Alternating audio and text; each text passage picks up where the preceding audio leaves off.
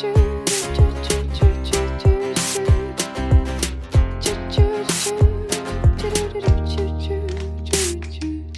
ora whānau, welcome back to When Lambs Are Silent, the podcast. You're back with Aaron and Dale. Yeah, welcome back to the show. So we're sort of getting through our What If series. We're almost at the end now. And this episode is actually the very first episode that we recorded. So please bear with us. We had some technical difficulties. And so you might hear that in there. We've done our best to sort of mitigate that. So, I mean, hopefully you still enjoy it. There's definitely some really awesome stuff that Jackie says in the show, and she'll tell you a bit more about herself pretty soon.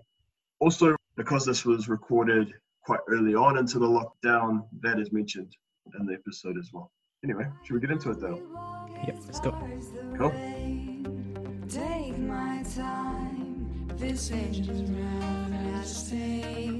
The closer I get, the further away I feel. Kia ora. Well, welcome to When Lambs Are Silent, the podcast. You're here with Aaron, and today we've got a really special guest. We've got Jackie Paul, who's a landscape architect and lecturer for Unitec. So, I mean, I've known Jackie for, how long have we known each other, Jackie? About, I don't know, over a year, a couple of years now. Yeah. I think when I first really became aware of you, Jackie, was actually when we were at Manaki Rangatahi, our big hui that we had sort of last year. Manaki Rangatahi is collective to end youth homelessness. And I just remember you standing up when we're having question and answer with the ministers and just releasing your fire, saying, hey, like, this is not good enough and this is where we need to go. And I got so much respect for that, for your passion and for your desire to see change and transformation for our communities. So it's been awesome working with you, but it's really exciting to have you on the show today.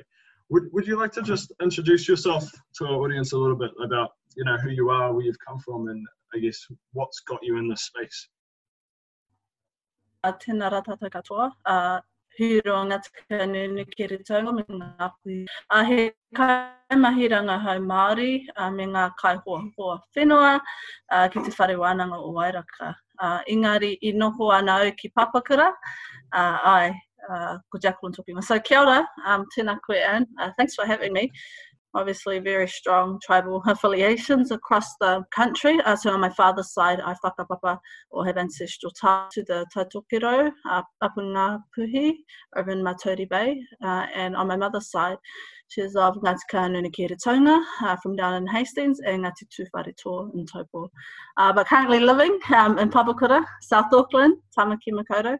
So really just here to kind of have a kōrero about what I'm up to in terms of the work that we do and hopefully just have a conversation around some of the transformation that we're trying to look at. So yeah, as you mentioned, landscape architect and lecturer and researcher over at Unitec, Te Whare Wānanga o Wairaka, and so solely based in the Ngā Waiatatui Māori and Indigenous Research Centre. So yeah, majority of my work is in the housing and urban development space with a strong focus on whānau Māori communities, iwi hapu, ngā mea katoa. So yeah, kia ora and thanks for having me today. No, it's great. Where do you want to begin? Yeah, well, why don't we start with that landscape architect? Like, what is it that you do? What are you about? Yeah, I guess so. I grew up kind of always seeing this, you know, poverty around me, specifically within my whānau, and wanted to pursue a career in architecture actually. So that's where I began in architecture school, and then I transitioned and specialised in landscape architecture. And essentially a lot of people don't know what landscape architecture is, and it is quite broad, but you know, it can be really founded on the connection between people and the land, essentially, and that relationship through all things. So it's from, you know, environmental science to understanding our forests, to our rivers, understanding connection to people, identity, and place. Awesome. And like, I've heard you talked about landscape architecture before in terms of like how it can be used to address like housing inequality and injustice. Like, yeah, do you want to talk about to that? Like, how does that work? Yeah, I guess from a Te Ao Māori kind of worldview and concept of understanding the relationship between people and place to land and our identity and that kind of holistic notion. So what does that mean and how does that inform what we do in place and design? So for example, it might be through the natural inbuilt environment, how might you convey those concepts and that connection through a manifestation of form? And so, for example, it might be a structure. It could be structure. It could be marakai, about food sovereignty and how that supports the families and communities. And so it might be about, where you fish, the health and life of that awa or river and how that supports the needs of people. So those kind of correlations, that's essentially the foundation of landscape architecture. Oh, cool. Awesome. Yeah, so I guess this series we're talking about what if at the moment we're in lockdown, right? Day 12, I think, of the pandemic. And we were talking just before the show started about how with all the hard stuff that's going on, there's also been this, I guess, reorientation of values. We've seen people being housed at a rate that we've never seen before. We've seen people getting fed. We're seeing across the nation, the country, the city of Auckland, Tamaki, where we are, a creative energy to figure out how we actually deal and solve a lot of these issues that, we've been fighting for generations, right? I know, as we talked, there's that frustration with, why did it take a pandemic? But also, how do we make this sustainable? What are the problems that we're facing, and how can we actually dream about a future where, it doesn't take a pandemic to put people at the center? Yeah, I think there's an opportunity to kind of go back to the knowledge systems that, were embedded within the social and cultural fabric of society in Aotearoa, New Zealand, and especially from a Te Ao Māori kind of context and the need for the embedding practices back into place. So I just want to talk about some of the existing systems, Western systems that do not serve our people, and around some of the policies that might continue to call reveal inequities, really. So, for example, for us in the city, we're really reliant on supermarkets, and we don't have a lot of fertile soils to grow kai, compared to a lot of rural communities who do have access to that, are probably more sustainable, so these types of spatial inequalities as well is really evident. Awesome. So how would you, if you think about that, I mean, that's a great example, around the supermarkets and how we access kai and tamaki, how would you remake or rebuild our city to be able to address that inequality? Yeah, I guess one initial approach, especially from a climate responsive perspective, around protecting our fertile soils within the urban kind of realm. Urban farms has become this, kind of new thing around rooftops, utilizing other spaces to be able to grow kai so that we kind of are able to exercise food sovereignty or have access to these types of things where it's not necessarily always reliant on other currency, where food becomes currency.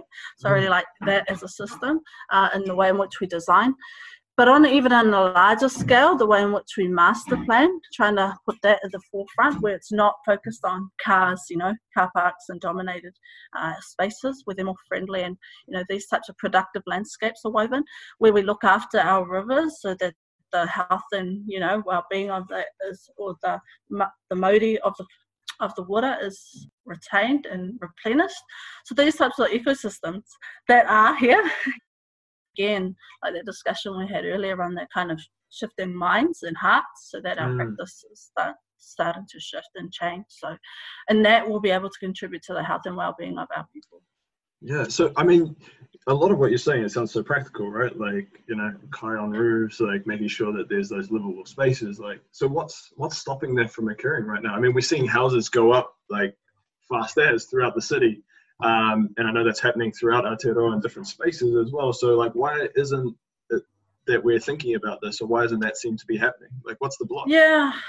Continue to exercise and use the same knowledge systems, which can also come back to an education kind of issue around what is taught between, Indigenous knowledge and Western systems and these kinds of things. So that type of knowledge will continue to inform practitioners who continue to design, which we see our cities grow and build today, which is why we're trying to shift from building houses to building homes, and the holistic notion of how you connect communities and those social aspects, and what does that mean and what does that look like.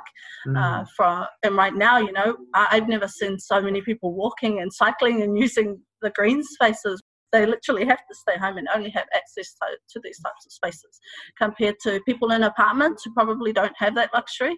So there's all these kind of interesting kind of things at the moment as we continue to emerge and unfold. But it's really interesting to observe. So if this doesn't work, in an apartment, you're probably more subject to COVID-19 because the amount of people within density compared to a rural community. So for us to think about, sustainable communities mean in terms of the times now within a pandemic? What does that mean and what does that look like? And how do we continue to protect our people so that they're not more of a risk because of the kind of marginalisation and spatial inequities? So what do we do there? Because, you say like it's these old like ways of thinking and I think a lot of them, you'd probably say a Pākehā set of Western frameworks which have become too dominant, right? Like how do we shift that? How do we start to push, I guess, more Indigenous knowledge into these spaces so it actually gets raised up to a level where it's taken seriously and we actually start to, when we're doing this planning for our cities and for our country, like it gets pushed to the forefront. Like what needs to happen?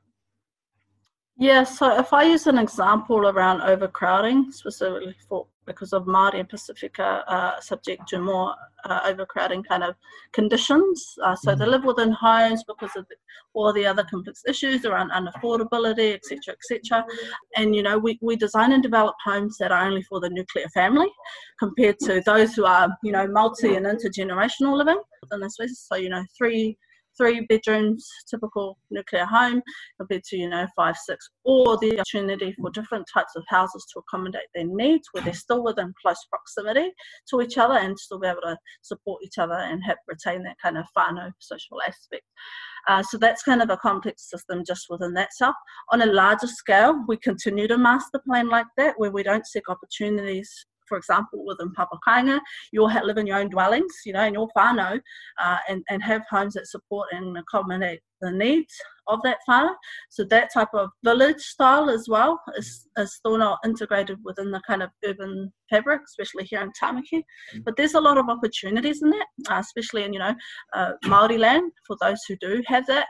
How might we be able to resource and support those whānau who potentially can't afford to live in the cities but are migrating back home to live on their own kainga? So there's all these kind of dynamics in the way in which we grow and develop and design communities, but something really needs to shift in terms of this typical style of subdivisions and how we might be able to create more equitable spaces, because it could literally be again, around exercising those rights, basic human rights to having safe and secure, affordable homes. So again, one end of the spectrum to the other, there's a lot of inequities being revealed during this time. Yeah. Do you want to talk about that? Like housing is a basic human right. I mean, if you look at the way housing seems to be operating in Aotearoa, it's a commodity, right? It's a way for, me to get on the property ladder, build wealth for my whānau, that sort of thing. What does that mean as opposed to housing as a basic human right?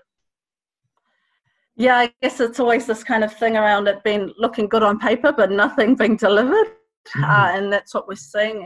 And whether people take that seriously, it really depends. And I don't think, in Aotearoa New Zealand, as we continue to see the rise of inequities around, youth homelessness, for example, and children struggling in poverty, do they actually have access to safe and affordable homes right now? No.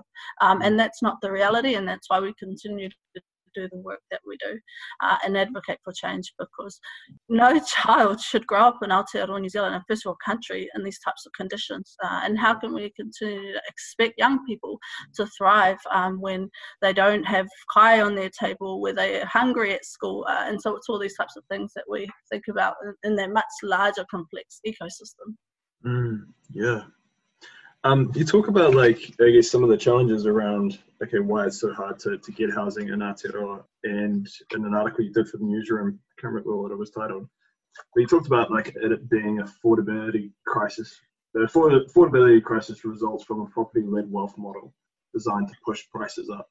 Do you think you can speak to that a little bit? And some of the examples you give for things we can do to address this is like a capital gains tax, boosting building capacity, supporting Māori and led initiatives around housing. Can you speak to a bit of that kaupapa and how that works and how that could maybe help us to shift the housing crisis, which we seem to just continue to spiral into?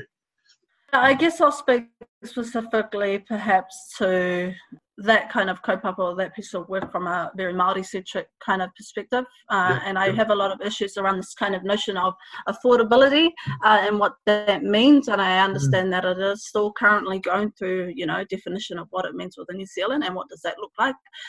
Because that can mean so many different things, and we know how complex the system works. But what does this mean for Māori? I have a real issue around how some of these measurements and what that means. So, for example, just to simplify, perhaps for our household income within Auckland is about $100,000, and that's what measured as affordable within this place in terms of understanding. So because that measure is so high compared to Māori, household income is probably half of that, we're going to continue to be marginalised within that kind of spectrum. So, 8 times over our income debt within this space. So it's just not practical for some of these families, and especially not for Māori. So we will see home ownership decline and homelessness rates increase because it's just too expensive and too affordable. A lot of our sides are trying to survive right now, and a lot of us will become renters for perhaps lifetimes. And so until we kind of address those types of equity issues around affordability and developing pathways for Māori to get into home ownership, there are equity models like rent to own and rent to buy that are successful, but until those are kind of normalised within the processes and how we develop and grow and build communities, we continue to be at the bottom of the ladder. So it's such a complex system, and specifically to that kaupapa, and it will continue to be a commodity, and there'll be no redistribution of wealth, and those who do have assets will continue to make a lot of money. Is there if we were to begin shifting that, and I know this is going to take a lot of mahi, and it's been going on for a while, what would be the one thing that we could do to start shifting, even as a community, our view of housing as a commodity to a right? I guess there's perhaps first model that would work is around the shared equity models, and that's a really great model. It's too low. We need at least living wages across the board, and I'm sure it'll continue to raise, but it's just all these complex layers. If you've just got just trying to get by, you cannot be spending over 50% of your income on rent. It's just not affordable. So that within itself, between that 30, perhaps 25% only, if there's a cap on that would be great. But that's that kind of aspirations where you would be able to start controlling that. So a lot of work across the board, but it's these types of things that perhaps could have an input. What do you think about the capital gains tax? There's a lot of debate and discussion, people saying that it's the silver bullet that's going to save the housing crisis, to others saying it's the worst thing we could do. What's your view on that? I guess I personally was disappointed, that it didn't go through, and that for us to be one of the only countries in the world without capital gains tax, and that it is still a commodity within this country, is just, I find it really ridiculous. Why should people be able to profit, and there's no return into the communities as well, potentially with that tax and some of that. So, they continue to build wealth and the intergenerational wealth for them and their families. There's lack of redistribution of that, and we'll continue to be marginalised as a people. It's ridiculous as well that many people have more than 2 homes. That's probably enough for me, that the fact that you're able to own a lot and just sit on their wealth is just crazy, while we continue to have children and young people living in vans and on the streets. So again, an inequitable society at the forefront. It sort of reminds me of, and we were talking about this before as well, Martin Luther King spoke about the need for a transformation of values in society, and he was speaking to that in his day, and I think there's something for us here today. We talked about how at the moment we're seeing a new priority put on human life, where we're seeing people housed at a rate we've never seen before. We're seeing people fed in a way that, we've never seen before. There's this creative imagination that actually, the most important thing is that people are safe right now, right? Yet, we talked about why did it take a pandemic to get to this point when we've had a pandemic of poverty for generations, and we haven't had the same energy and the same creative imagination. And so what's it going to take for Aotearoa to get that creative imagination and to get that transformation of values to say, actually, it is whānau that's more important than, anything else, to get the mahi done? Yeah, I think at a high level, I've always kind of envisioned this human rights-based and te tere-based approach to addressing housing within Aotearoa, specifically at a high level. On the other end, I would love to see hapu rangatiratanga continue to be exercised, so tribal sovereignty, self-determination, and mana motuhake, because, we're seeing the successes of those who are able to protect their communities by, the blockades there and reducing the spread.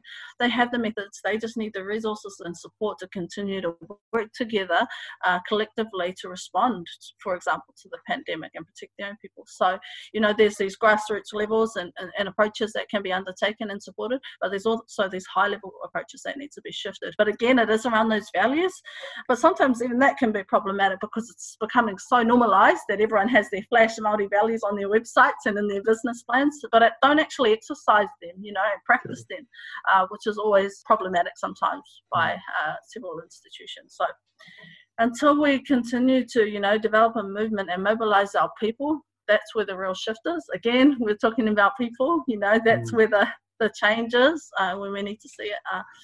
And it might be something simple as kindness and understanding us as human. That's, planting those seeds. But until we build that movement and continue to educate people on the importance and understand the realities of the society we continue to live in, it's not going to be change anytime soon, but there's always those long-term goals we need to think about as a nation. Yeah, kia ora. In terms about that, like mobilizing people and creating that movement, I've been reflecting on this recently is like even thinking about the climate marches where we had a lot of rangatahi sort of standing up and saying like, this is the change we need to see. Yet also reflecting that there's a group of rangatahi and Māori in our society who actually are just so, like they're just trying to survive, right? A lot of the rangatahi that I work with and serve daily, they just want to know where they're going to sleep tonight and how they're going to eat. And they're just disenfranchised with the system because the system's always hurt them. Like why would they care about politics? Why should they care about what someone's doing in Wellington? What would you say to rangatahi that are burnt out? They've seen the system only work against them and they don't want to be involved. Yeah, I don't know if I have the right words, but something that has always stuck with me was I met a young person a few years ago who had experienced homeless, and she had said to me that she would rather be homeless than reach out to the system. And that's it was really eye-opening and really scary for me to just listen, because that's next level degree of, people would rather literally live on the street than seek help from the system that is supposed to seek and serve our people here in Aotearoa, and they're not. And so that in itself is really problematic and demonstrates, all these flaws we already know of the system and how we need to dismantle that and change that bit by bit. So understanding that really puts it into context for me to understand, my responsibility and my privilege and how I use that in terms of the access and spaces that I have for these young people to be able to be heard and that they're valued. And so I don't have anything to say to them, more so I should be listening to them and listening to their stories and how I can support them. So that's really just my role in this. It's not me to tell them what to do. Actually, we need to be thinking about how we can continue to support them. So that's always been, kind of my role in this space, is more of a conduit and a mover and shaker. But understanding this is where, our core responsibility and accountability lies, is with these young people. And so if we can't change that, what's the purpose of everything else that we're doing? Kia ora. Yeah. I guess as we talk about this and we're sort of smoking around it, but we haven't sort of named it, is that we almost can't talk about housing inequality without talking about colonisation and how that's, created the landscape we're in. Like, for someone who maybe doesn't see that connection, how would you explain that to them in terms of, and I guess you talked about having these values but not actually living them. What does that mean for someone who maybe is outside of that world and has their blinkers on around that? Like, how would you speak to that? Yeah, I guess, for my students, we have similar conversations around, what does this mean for them? And a majority of them are non-Māori, and the best way to kind of articulate and communicate that is around understanding the history of Aotearoa, when they began. And, the impact of, colonial settlers once they came onto this land, and the inequities from around our land loss and those types of things, and the correlation between, how much land we did have from the beginning and right through to today. So we have 5% land, Māori land left in Aotearoa, New Zealand, and there is a strong correlation between the loss of our people, the land wars through the 1860s, and the oppression for our people continue to face, being pushed off their land. That impact literally put in place to ensure that our people were removed from their lands and that disconnection. So we address that and understand our history, which is embedded within our society. That is when we'll start understanding the impacts of colonization. That's why you understand how young people may not know who they are or where they come from or what their whakapapa is or their ancestors are, because of this long history of disconnection and line loss to the places that they live in. Until we understand that and see that, from a young person perhaps who's on the street and doesn't know where they're from. This is the impact that we continue to face today with generations of intergenerational trauma. There's just going to be a long time until they are able to recover and heal. And it's going to take a nation to do so. So that's the simplest way that I can explain. It's always around, land and laws.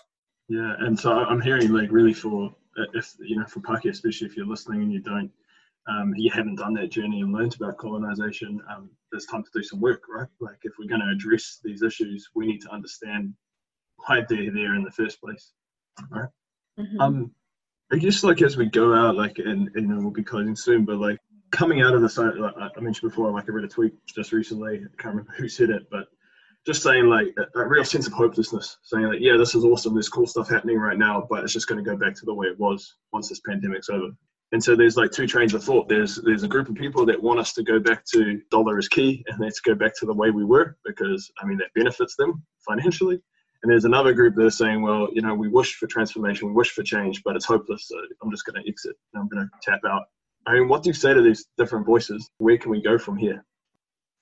Issues around existing economies are not sustainable, and if health and well-being are paramount, genuinely for this country, we really need to rethink some of these approaches that we're doing, which is stemmed, and entrenched in the values and how they're carried out. So it's a long way, I think. Actually, I don't know if human will change. That is always the issue around these behaviors. It's the human issue, and how do we shift those again back to those minds and hearts to inform their practices, because right now as we continue to see whānau losing jobs across the country, I always measure that's kai and that's food on children's tables. So let's really think about how we're utilising the land and the whenua right now so that it's sustainable and that it's productive, but it is not exploitive. So hopefully we can start to shift that, because this could happen again, and I love that one of my colleagues said it might not be her it will be her last time, but it won't be her mokopuna's last time of a pandemic. And that's always thinking about that kind of future generations and how we need to really shift our economy and just the way we're doing things. It's just not working. So hopefully this is a real lesson and some key learnings to understand what works and what doesn't. So that whānau and families are not struggling again during this time.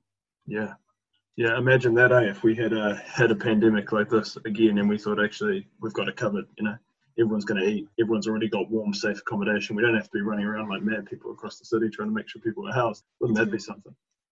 Yeah, I think it'd be great, for that to be documented so that when it is revisited, you'll be able to compare from both times. But it is a sense of hopelessness that human will continue to exploit, and when they exploit land, they exploit people. So there's an inherent correlation between that. And so we change that, future generations potentially will continue to struggle now and in the future. Yeah. And it's that sense of us being connected, and that's something I hear a lot with your kōrero. It's not just about you now. It's about us as a whānau, as a community, and our generations to come, right? Our kids to come. And so it's, once again, the change of mindset, that change of values, moving from that individualism to a collectivist sort of understanding of who we are as a people. Yeah, totally. And I think that's kind of the aspiration right now, because I really feel, right now we still struggle to look after our young people and children, just, being a real pessimistic about this, that they will continue to struggle. But if we can do the hard yards now and try to change that, then hopefully it'll be a much better future for them. Sure. Well, thanks, Jackie. It's been really awesome having you on the show today. We really appreciate your time. Awesome. Thanks for having me. Kia ora. Kia ora.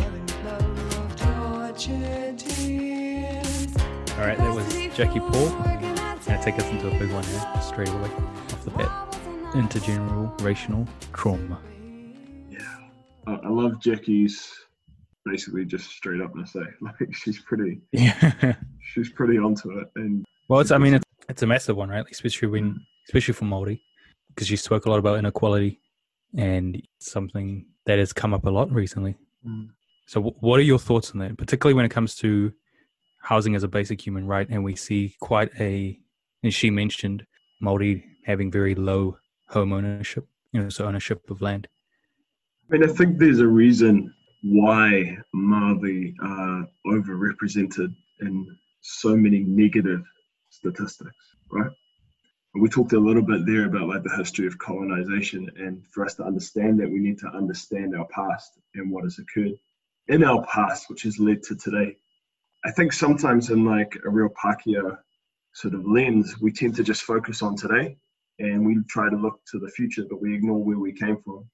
Yet everything that has happened, in history sort of like follows on. What happened yesterday affects me today. What I do today is going to affect me tomorrow. And I think we've seen that, if we look at the poverty in this nation, if we look at, once again, that housing issue where so many sort of Māori are not living in safe or affordable housing and are overrepresented in that. I mean, there's something there, right? Like there's something that has occurred, which has led us to this space, where there's so much inequity between people of different races in Aotearoa, New Zealand. Yeah, it's quite a shame that a lot of people are very cut off to sort of what's happened in the past.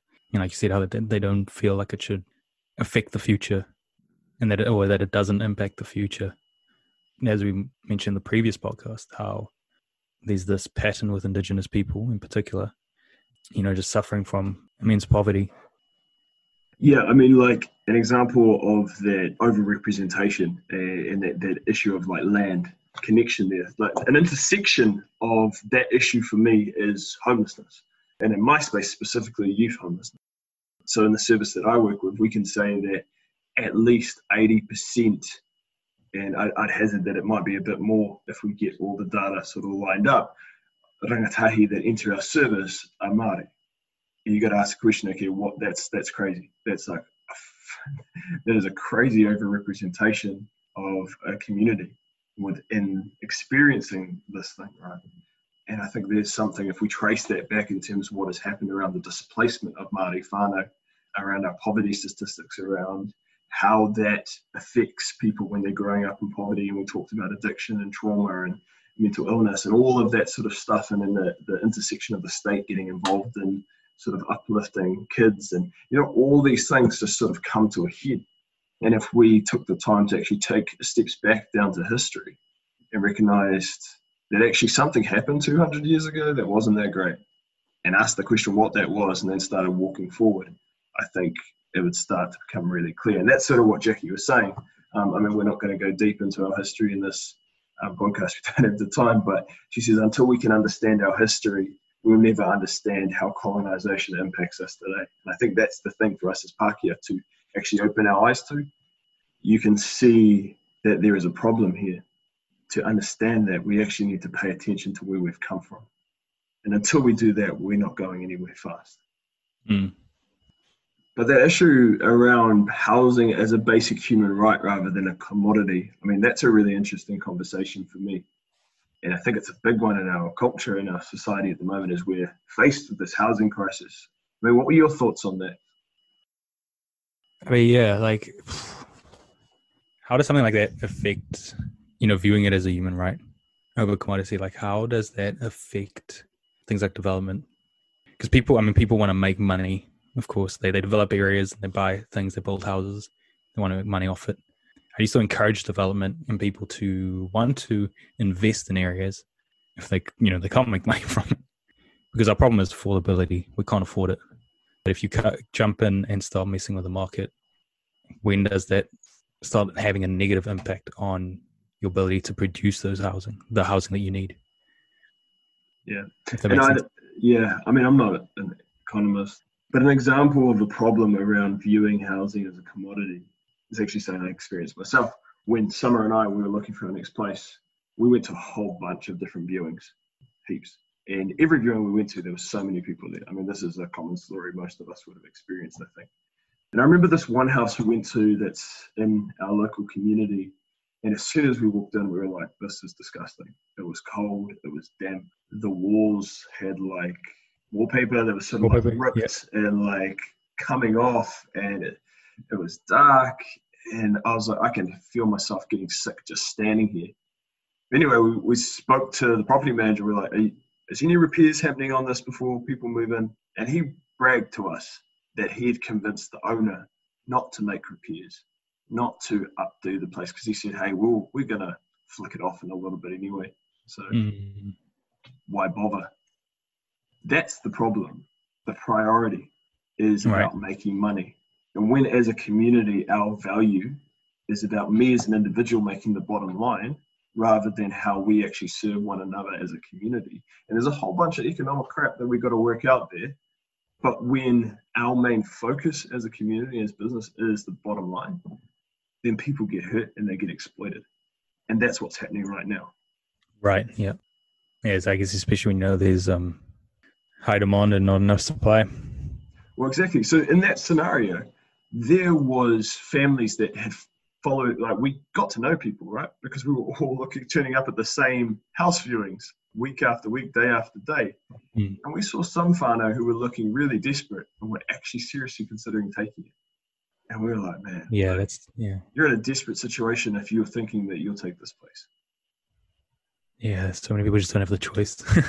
Right. And that's it. There's not enough choice. So as we have focused on stockpiling houses for the few who can afford it, we have created a situation where housing, because it's viewed as a commodity, doesn't have to be livable.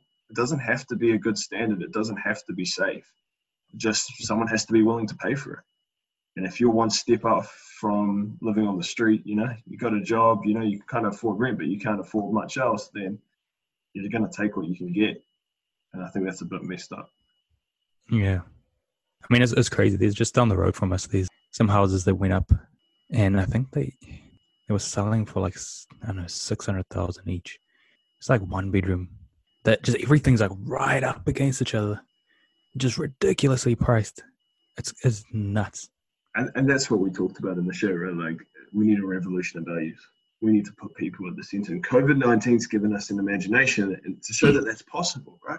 And we're coming out of that now. And when you hear this episode, we'll be out of where are we at now? Level 2? Who knows? But as we come out of it, what I'm worried about is already we're starting to lose that value on each other. The value on people, that value on actually, we've got to make sure everyone's safe, everyone's fed, everyone's looked after. And now it's back to politics, and it's back to the election, and it's back to, well, actually my team better win because I've got to look after my own interests. We're not going to get through the upcoming crisis if we only focus on ourselves. We'll only get through if we look after each other. Yeah. I think that's the reality. And in this climate, it's really easy for us to think, no, my business, myself, my family. Well, if that's the focus and others fall, then we all sort of get sunk down into that, I think as a people, we will be judged. We are judged by the way we treat the most vulnerable in our society. We can't walk around thinking that we're this nice, kind people, that we sort of got this great rhetoric about, being focused on kindness if we can't look after the most vulnerable in our society, Well, one of the things that Jackie said was that we're all connected. What do you think it will take for us to come through this together? One of the things Jackie mentioned a lot, and I don't know if you picked up on it, but there's a lot of we talk in there about us, about our, what we're doing now and how that's going to impact on our future, about planning not just for myself, but for those who come after us, for our future generations. And in her corridor, you really pick up the sense of a collective response, a collective need, a collective imagination. that we need to, as a people, see ourselves as one people, and that actually we're far more connected and entwined than we realize. And I think that's what it's going to take for change to happen, that we, the people, need to actually come together and start vocalizing the change that we want to see in our communities, in our whānau, in our nation. Until that happens, there will not be the change we need. I don't believe that that all the blame lies on government or council or people in authority have responsibility, yes. But I think we as people have abdicated a lot of our responsibility to keep them accountable and also to express what we actually want to see. There's a small percentage of our communities that actually are vocal. And if you look at the politics, their interests are seen and heard and taken into account. I think there's a lot of us who need to start actually being vocal, voting, engaging with politics, going through those processes and actually saying, hey, this is what we want our nation to be. And when that starts happening, I think we'll start to see some of this change. We can't just tweet our outrage. That's not going to do much good. Tweet your outrage and then write to your minister. Yeah. Just send that tweet to the minister. Yeah, right over. Yeah. Have you had any dialogue with like your local minister about anything? Well, I emailed my local minister during this whole thing. So shout out to Paula Bennett. I know you've been busy, but still waiting for a response. Is it Paula? From my email. Yeah, I'm pretty sure. I mean, true. If not, that's on me and embarrassing, but I'm pretty sure Paula is my minister. No ways. Yeah. Oh. I mean, she's gone through a lot at the moment, Yeah. so you've been busy. Paul, Give that's her a okay. break. You can get back to me when you've got some time. It's all good. Right. So not much luck. I did email Jacinda about something, and her office got back to me. What does that say? Oh. That's because me. Shots fired. Yeah. That's because me and Jacinda, we're tight, right? She's working with us. We're going to end homelessness. It's great. Thanks, Jacinda. A woman for the people. That's what it is. Yeah, I'm thinking who I'm wanting to vote on for the next. Have you been looking at Top at all? Top Party. Funny story. They liked our Instagram post today, so Did they? They did. That is one step closer to getting them on to talk about something like the Yeah, UBI, we should- or actually, funny enough, that coming back to Jackie's thing. Yeah. Because we're getting off topic. They want to redesign the way we build Auckland, and specifically focusing on communities and creating community hubs and all that kind of stuff, which is something that she mentioned, as well as along the lines of her thing of build homes and not housing. But I mean, how do you do that when you're having to, like, for example, with Top, they're like, we need to stop spreading out, taking up our fertile land, and we need to go up instead of out. Then it's like, man, again, are you getting to building little dingy spots that people just post up in, or? We'll have to ask them, man. We'll have to ask them. Yeah. So, I mean, I think you've probably heard enough from us. We're at that time of night where we're starting to, the coffee's cold and we're starting to ramble. So forgive us. But, we'll see you next week. We got a great episode for you next week. We're speaking to Jay Ruka about, I guess, some of the stuff that we're talking about right now, about te tiriti, about colonisation, and about a way forward. So I'm actually really looking forward to that show. So hopefully you tune in. Let's go. See you next week. Just do a little love. Call it what they want. I call it enough.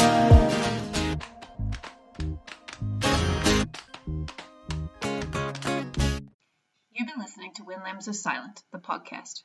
Rate and review us on iTunes or wherever you are listening, and join the conversation by following us on Facebook, Twitter, or Instagram. The music from this podcast is from the album Dissonance by Jess Jackson and Leon Shelley. Listen to more from these artists on Spotify.